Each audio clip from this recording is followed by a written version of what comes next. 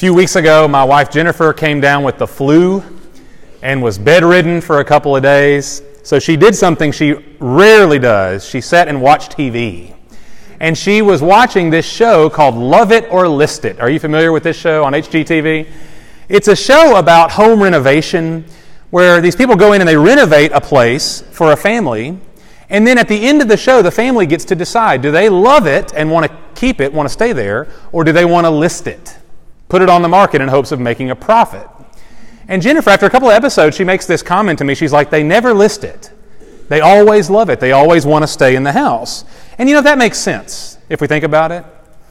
Because we love transformation stories. I mean, we are suckers for transformation stories. Nobody, after transformation, just wants to walk away from it. We want to marvel at it. We want to remain in it. That's why, if you watch HGTV, for example, almost every show on that channel is a renovation show. It's a transformation show. If you watch daytime talk shows, I've been told, if you watch daytime talk shows, you will see they always do makeovers. Somebody comes in, they've got frumpy clothes, they've got they've had the same haircut for 40 years, things like that, and they give them a renovation, right? They give them a makeover. We see the before and the after, and everybody claps. Isn't it wonderful? Every politician runs on a platform of transformation, right? We're going to shake the thing up. We're going to transform the way things are done and lead us into a better future. We're suckers for that. Everybody wants transformation. Here's the reality, though. Most promises of transformation don't actually pan out. I'm sure you've noticed this. Or maybe something will last for a little while, but then it kind of fizzles. And what we come to find is that most of what we call transformation is actually just improvement. There might be some improvement in the facade, in the appearance, but nothing's actually changed, right? But y'all, when we come to the Bible, when we come to Colossians 1, what we read today, we discover a faith that promises genuine transformation. A faith that talks about true transformation, true and lasting change. Not in appearance, not necessarily in circumstances, not in personal health and wealth. That's not the promise. The promise is a transformation in our relationship to God, the most important thing that there is, the most important relationship we can ever have. When we talk about how we relate to God, there's a change in position and identity that lasts both now and forever. That's what the Bible promises us when it talks about the Christian faith. And right here at the end of chapter 1, as Paul writes, he is showing us, if you were here with us last week, we looked at the supremacy of Christ in the middle of chapter 1. This grand and wonderful picture of Jesus, that Jesus is divine and eternal and powerful. He creates all things. He sustains all things. He's head of the church. But Paul wants to show us how that truth actually applies to reality, to our lives, to our coming and going. Because what we believe as Christians is not meant to be compartmentalized, something that we keep kind of on the shelf, ready to dust off at a moment's notice. No. What we believe has the power to change everything. And so Paul, as he talks about Christ, wants to show us how Jesus applies his grace to us. And that's what the end of Colossians 1 is here to do. So let's look here. We've got a lot to cover. We're going to try to cover it fairly briefly. But here Paul is going to close out this wonderful chapter by reminding us of how this thing works itself out. True transformation. Okay? So verse 21, we just read it, but let's read it again. Verse 21, Paul speaks to us about something past. He says, although you were formerly alienated and hostile in mind, engaged in evil deeds, yet he, Jesus, has now reconciled you in his fleshly body through death in order to present you before him holy and blameless and beyond reproach. That right there is a scripture worth memorizing. I'd encourage you to consider that this week, to put it into your mind, into your heart forever. Paul does this often in his letters. If you read through the letters of Paul, we see this in Romans, we see it in Ephesians, we see it in Titus. Paul gives us a before and after picture of the Christian life. Paul is not interested only in today and the future. He wants to always, constantly wants to take us back to what we were. And this is so important for us Because when we understand the Christian message, so often there's this temptation in me and maybe in you to think that the Christian message is, we're all pretty good people and we're just trying to be better people. We're all pretty nice and we're just trying to be nicer. And then that's the essence of what Christianity is. That's what a lot of people assume Christianity to be. But no, the message is, and Paul makes it clear every opportunity he gets, the message is that we were spiritually dead people in need of resurrection, in need of being brought back to life. That's the Christian message. And so Paul does for the Colossians right here something that we desperately need, and I think we need on a daily basis, always to remind ourselves of what we've been saved from. And he says it, you were once alienated from God, meaning you were totally estranged, as far from God as humanly possible. That was our reality. And what is more, Paul says, you were hostile in mind and engaged in evil deeds. Our lostness was comprehensive. It affected all of us. There's no such thing as a person who's a little bit lost spiritually. There's no such thing as a person who's I'm just mildly misinformed on some things. I'm just slightly behaviorally corrupt, and I need a little sweeping up. No, what Paul says is we are comprehensively lost apart from Christ, hostile in mind, internally, and engaged in evil deeds in our bodies, externally, both inward and outwardly. We're lost. Now, I want to make a quick point on this because I know this is true for me and maybe for a lot of us in this room. You grew up in church and with a good Christian family, perhaps, and you always remember believing in God and being probably a fairly nice person. You don't have a long criminal record, perhaps, or you don't have, you look at your life and you say, man, I've done pretty well for myself, and I can't remember a time where I was ever hostile toward God. I've always believed. I've always loved God. But y'all, there's more than one way to be lost. A couple of weeks ago, we looked at the story of the prodigal son, that great story, Luke chapter 15, where Jesus tells a story about two sons of one father. Both sons are lost. That's the point of the story, but they're lost in different ways. One son is lost because he breaks all the rules. He rejects his father. He's hostile. He's outwardly hostile. He runs away. He wastes all the father's good blessings. And it's obvious to everyone, this kid is bad. This kid's lost.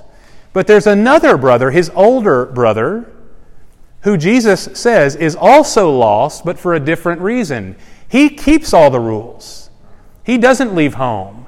He, by all accounts, is very faithful and diligent, but Jesus reveals through that story that although on the surface he's a good kid, he's actually self-righteous. He's self-righteous, which means he believes that his good behavior is what justifies him before God. And so what Jesus points out in that story is that it's just as hostile to be self-righteous as it is to break all the rules. The good religious person, externally, is potentially just as hostile toward God as the very nasty person who everybody knows is wrong. That was the case in that story, and that's the case for us too. Listen, just because you grew up in a positive Christian environment does not exclude you from the need of saving grace. And I'll say this, if you did grow up in a good Christian home, going to church, reading the Bible, then you need to praise God for that. That is a gift of grace. Not everybody has that advantage. That's a gift. But that does not eliminate your need for grace. You are lost and in need of Christ just like everybody else, right? That's Paul's point. It's comprehensive. It affects all of you. It affects all of us, right? And when Paul talks about this lostness, he's talking about, y'all, a fixed condition. This is not something you and I can change. This is not a pit that you and I can climb our way out of. We are fixed in this reality, and therefore we need something outside of us to change it. Paul says we are alienated, hostile in mind, engaged in evil deeds. Yet, you see in verse 22 how it begins? Yet. Whenever you see the word yet or but or however in the Bible, usually that's a good sign. In this case, it's a very good sign. Something terrible is wrong with us, verse 21, yet he has now reconciled you in his fleshly body through death. You notice, y'all, that the solution to our sin problem comes from the mind of God. It's executed by the grace of God. This is not something you and I would have come up with. Y'all, if I had written the Bible, it would have been a lot shorter, for one. I don't have the patience to write that much. If I had written the Bible, I would not have solved our problem like this. Think about our problem, as Paul just mentioned it. We are alienated from God. We're far from God. We're hostile toward God, and we're engaged in sinful things, right? We're far from God, we're hostile toward God, we're sinful. Well, let's solve that problem. Get close to God, stop being so mean to God, and stop being a bad person. Be good. Get close to God, love God, stop sinning. That's the solution, right? That's what I'd come up with. That's what most of religion is, by the way, but not God.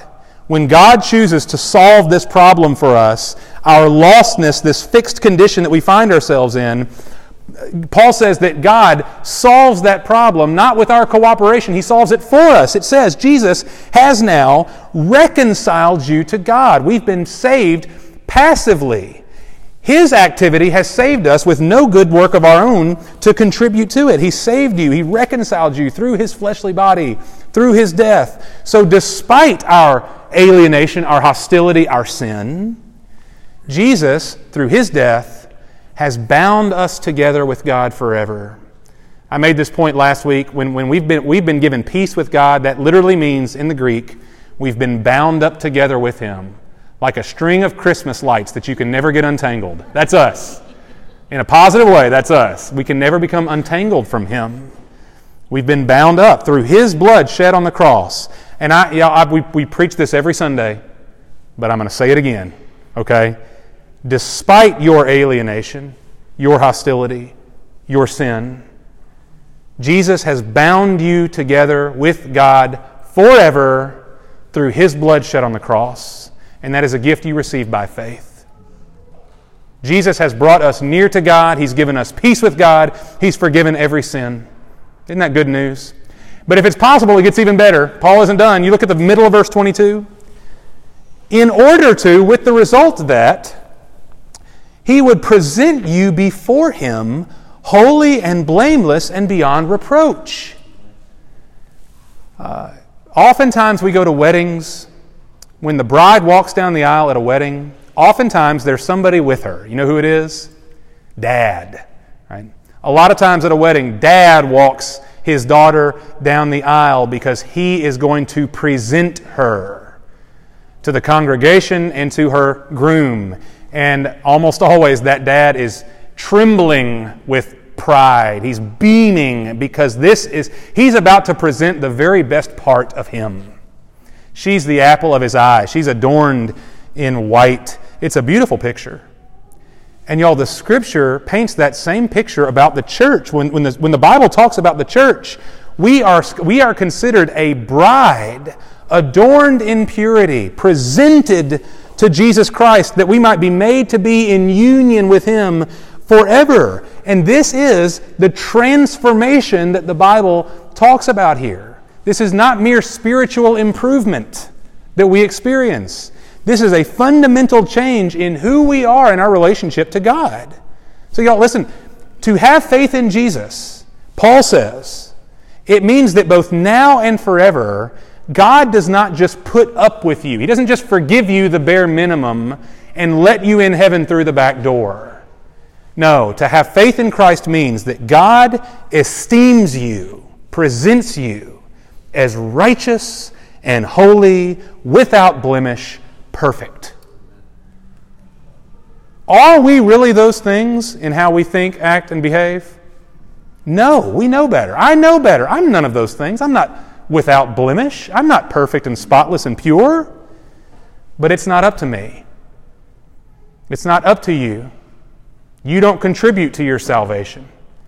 God esteems it so. When He looks upon you through the lens of Jesus Christ, He accounts His righteousness to you and makes it your own, so that now and forever, when God looks at you, He sees perfection through the shedding of the blood of His Son.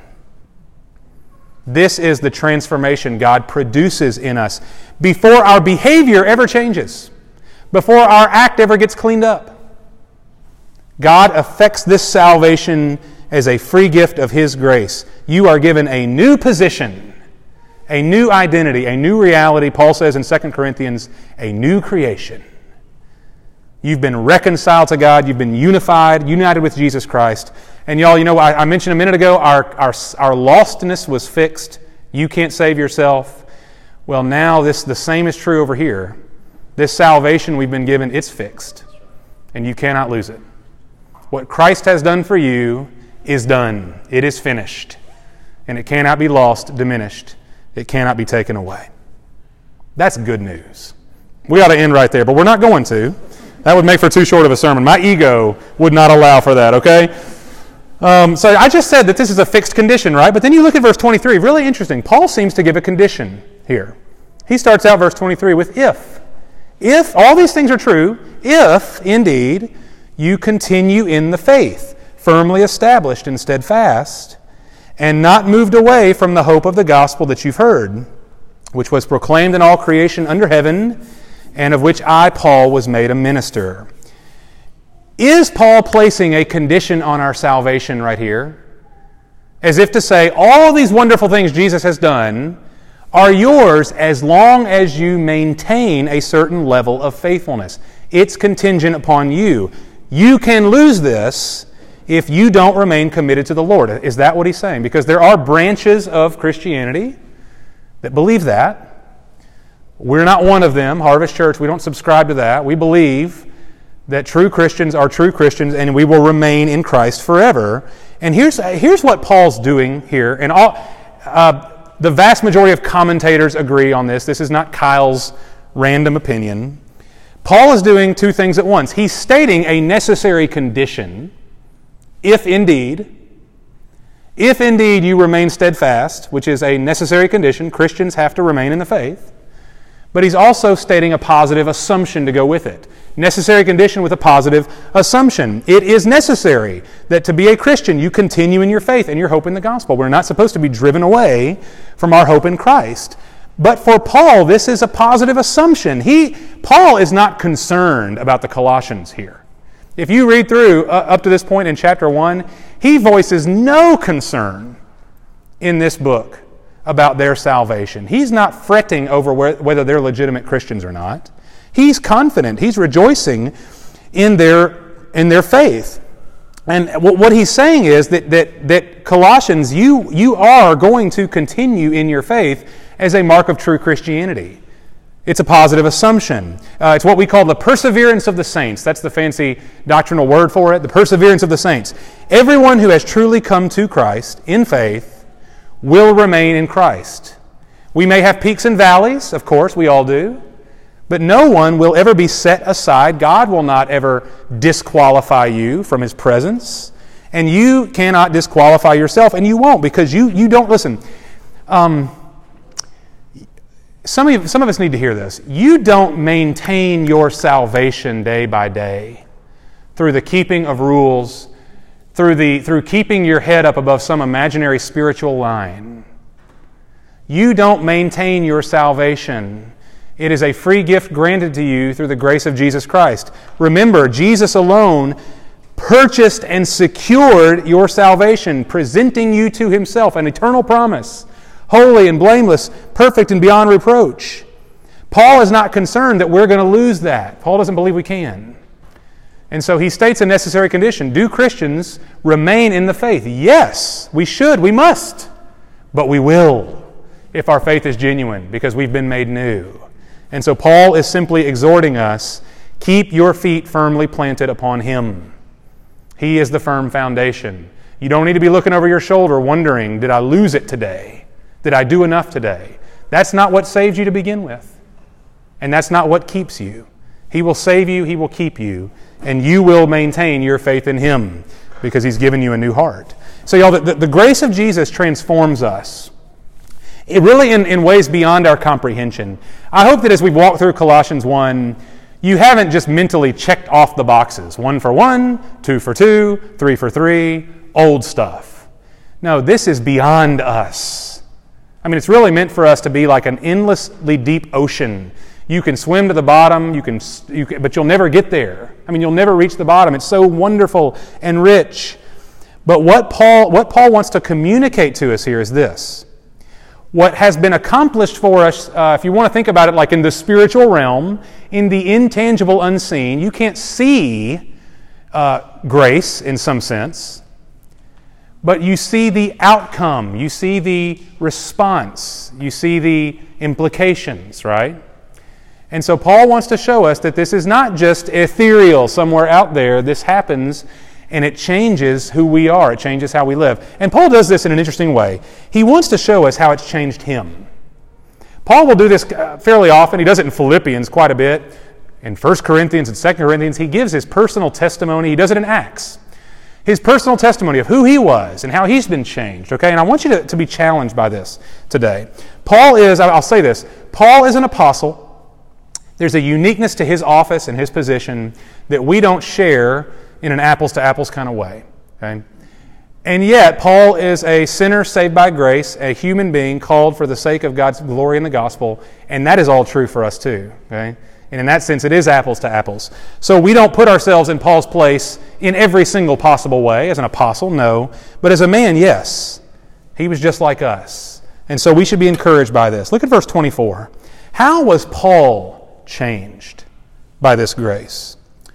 He says, "Now I rejoice in my sufferings for your sake, and in my flesh I do my share on behalf of Jesus' body, which is the church, in filling up what is lacking in Christ's afflictions."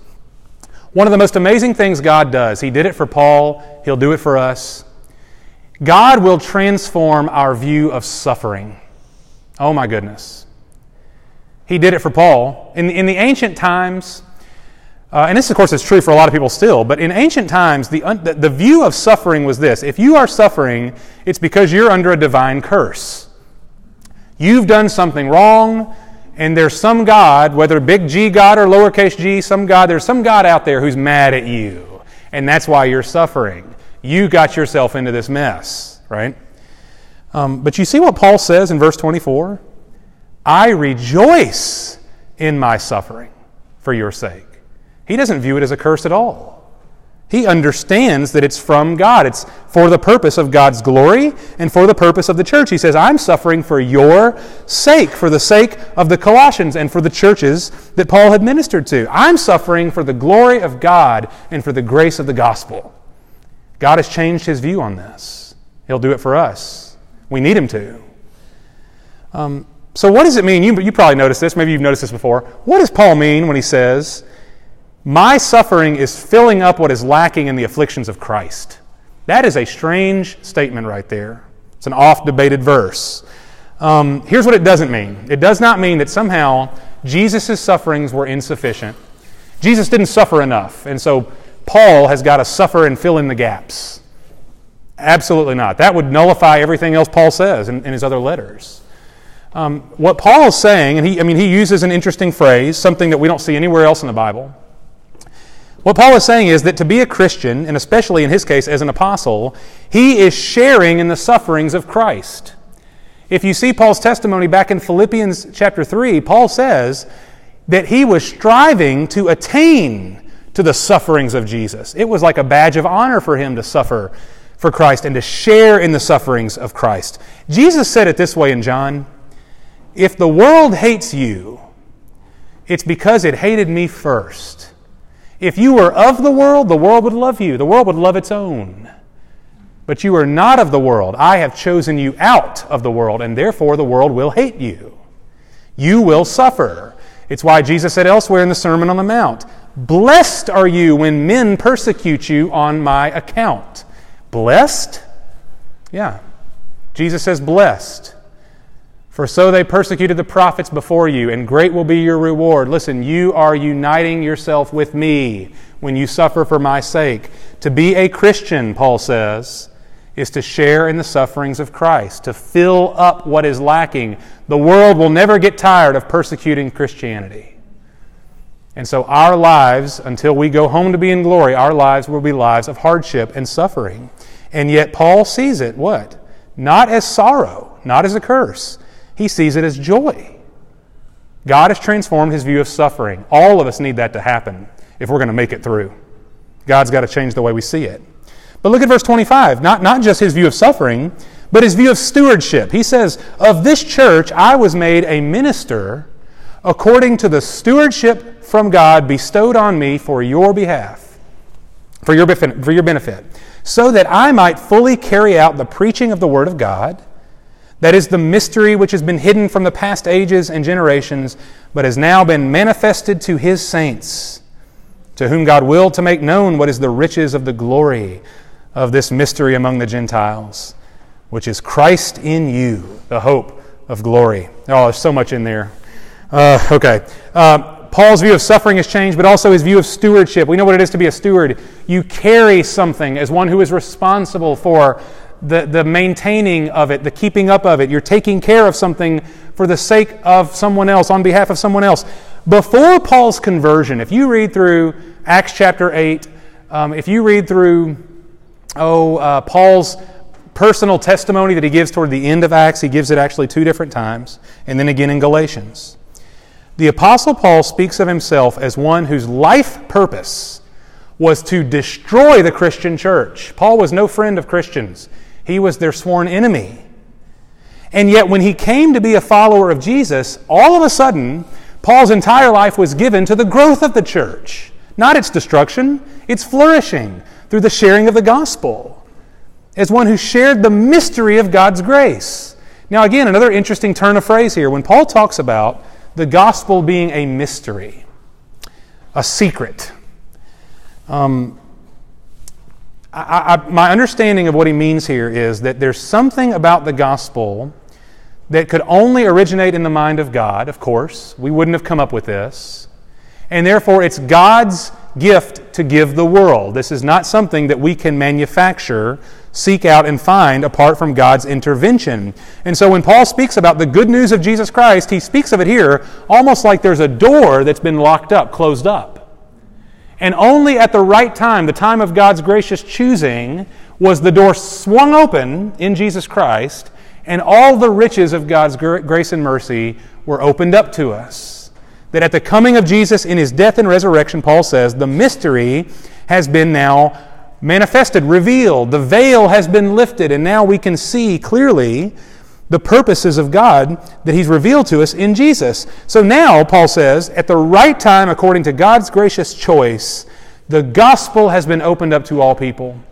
And so part of the riches that he's talking about here is this, that you Colossians, that us Jacksonians, I'm not sure if that's the Jacksonites, whatever we are, that we Gentiles who were far from God, not of God's chosen people Israel, but the leftovers, the cast-outs, us, that we have been opened up to that very same door of all the treasures of Jesus Christ forever.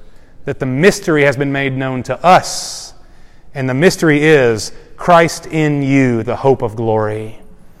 Not you improved upon, but you transformed by a grace that is not your own.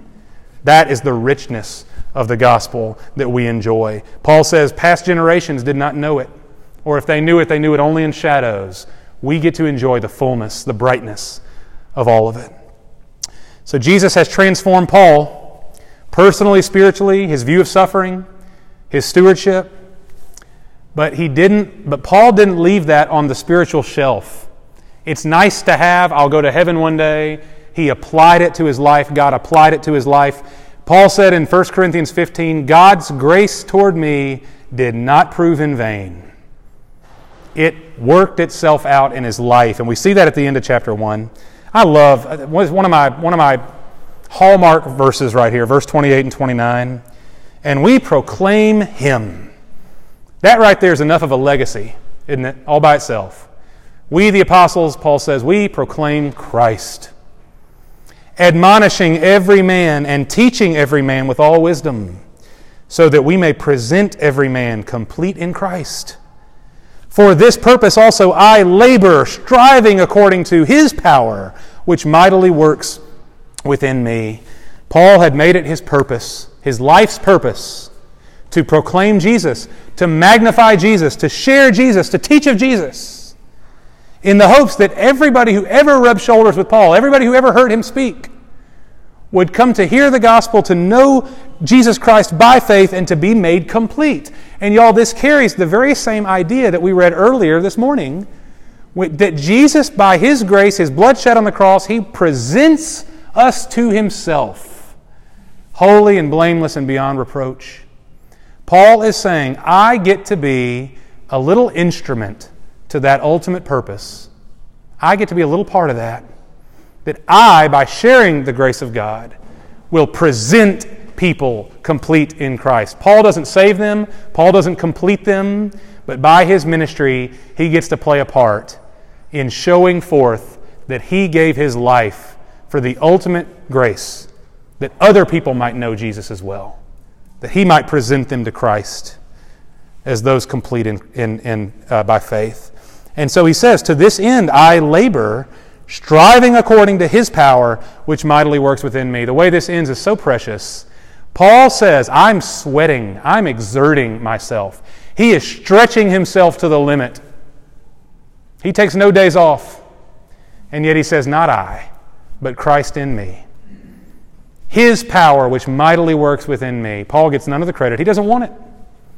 He says, this is a divine strength that gives me the ability to do everything I do. I'm sweating real sweat, Paul says, but it's all to the glory of God. He's the one doing the work.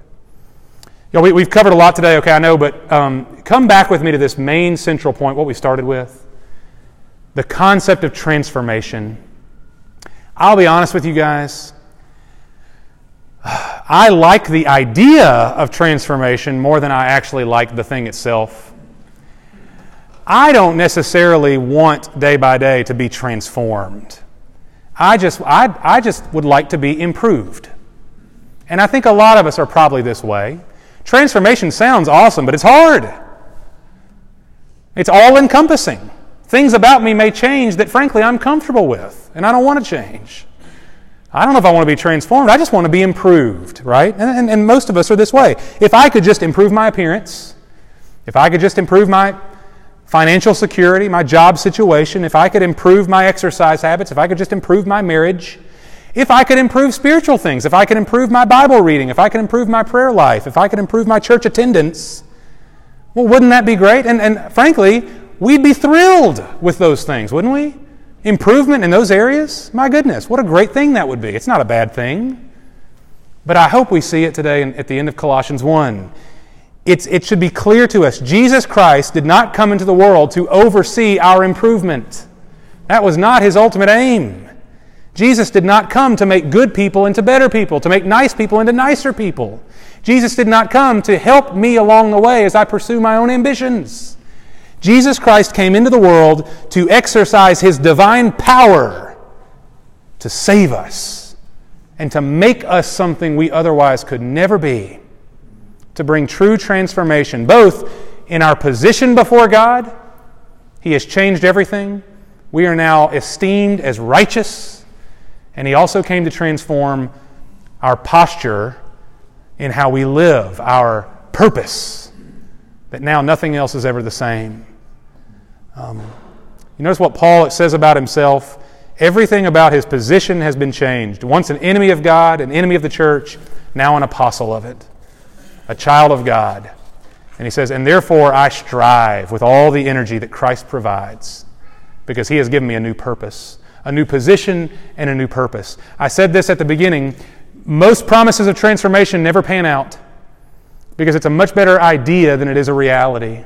Things generally don't really change. Or maybe they change for a little while, but then we always revert to the mean. But y'all, this is different. This is different. If it's not different, then we're wasting our time. But what Christ gives us in His grace through the gospel, it's different. This is the grace of God applied to human beings. This is not something you and I manufacture. This is something given to us from on high by a God who loved us while we were yet sinners. And it really does change everything. It's meant to change everything. And so my encouragement here as we close, as we pray, is this, that we would pray on two fronts. What we just said, that positionally, if Jesus Christ has reconciled you through His fleshly body through death, to present you before Him forever, holy and blameless and beyond reproach, then there's nothing you can do to add to that. There's no work to be done. It is finished, and you can rest in that reality. You can cast away all self-righteousness. There's no need for that. It's a gift to receive. It's been given in full. You can rest. And some of us, we need to rest in that truth today. And at the very same time, not a contradiction, we strive with everything that is within us. We push and we sweat and we exert ourselves for a new purpose that we've been given, to glorify Him in making His gospel seen and known in the world around us. There is no contradiction there, because our new position means I'm not doing this to earn anything. I'm simply doing all that I do in response to what I've been given. Paul is such a precious example to us, because although he was an apostle, he was just a man. And frankly, he was probably a lot worse before Christ than you and I were. And maybe that should give us some encouragement too.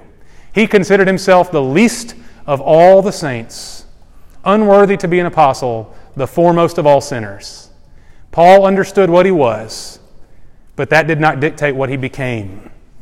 Because God changed his position, God could also change his purpose, and He can do the same for us. Let's pray for that. Lord, this is a big prayer, a bold prayer, it really is, but Paul's not afraid to pray big, bold prayers. He prayed earlier that we would be filled up with all the knowledge of God, to know Your will and all spiritual wisdom and understanding, to live in a manner worthy of You and to bear fruit in every good work, to be filled with all the power and the strength which You supply. Paul's not afraid, Lord, to ask for a lot from You, because he knows how big You are. And I pray this morning for us, I pray for myself, that we would have this mentality to see You as so wonderful, so lofty, so glorious, that nothing we ask would be too great. And Lord, I know when I look at the mirror, I see a mess of a human being. I know what I am. I know my own laziness and insecurity and pride and my own propensity to put my hope in myself. I know it. It's always in front of me. And so I pray for me, I pray for us, Lord, change us in an ongoing way, Lord. Continue to bring about the transforming grace of Jesus in our lives. We don't want to just be better than we were yesterday. I pray, Lord, that we would be truly different, made new, and that what You've given us in position, that it would take the form of purpose, that we would give our whole life to knowing You, honoring You, glorifying You, and making You known, just as Paul did. Father, I trust that for us today, a lot of us are still striving to earn what You have given for free. We're thinking we've got to earn it, or at least we've got to maintain it. And I pray, Lord, that You'd encourage us today, that we simply need to stand upon it. Stand upon what we've been given in Christ. And from there, Lord, live a life that glorifies You. I pray, Lord, that we don't make it sound easier than it is. But I pray, Lord, that today You'd give us a step in that direction. Thank You for what Jesus Christ has done. Thank You that it is finished, that there's nothing to add to it. But thank You also, Lord, that in everything we do, even our suffering, in everything we do, Lord, we share with Christ in His purpose for coming to earth, that we might point others to Him, that we might know Him more and make Him known, that we might grow and multiply as disciples of Christ. And it's in His matchless, glorious, and mighty name that we ask Your grace for these things. Amen.